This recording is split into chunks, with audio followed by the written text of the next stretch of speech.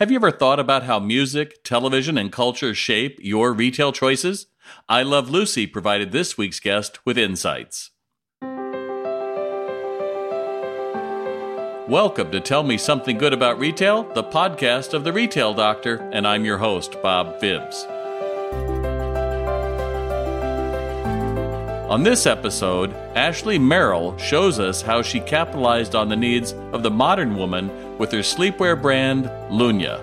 Let's get going. Welcome, Ashley. Thanks for having me. Absolutely. So how did you start out in retail? My goodness, I started in retail almost 7 years ago. I came from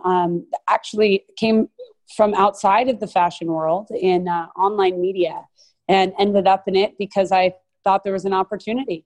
So I worked at a company that was called Gorilla Nation. So they actually were a media company that owned and operated a number of web portals, and then also an ad company that did the ads on both owned and partnered sites.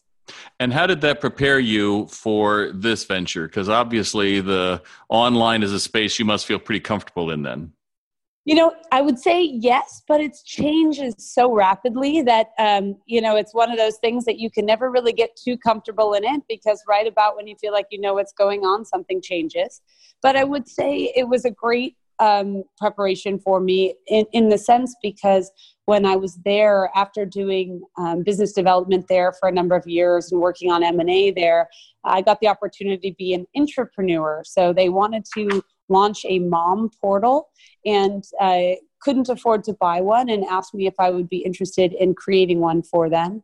And so there's a website out there called Momtastic, and that was the site I had the opportunity to build while working there, and got to learn all about, building a brand.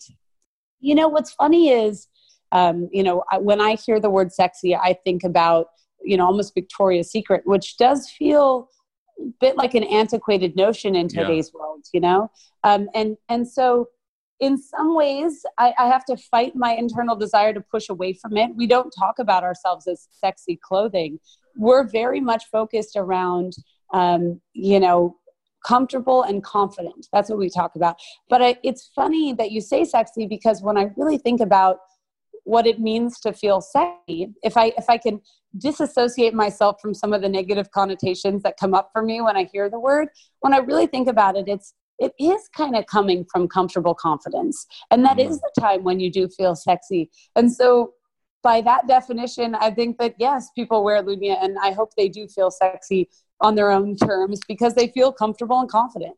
That's a great point. And also, Victoria's Secret is, it's no secret that they're having a tough time with that whole Victorian, kind of almost Fredericks of Hollywood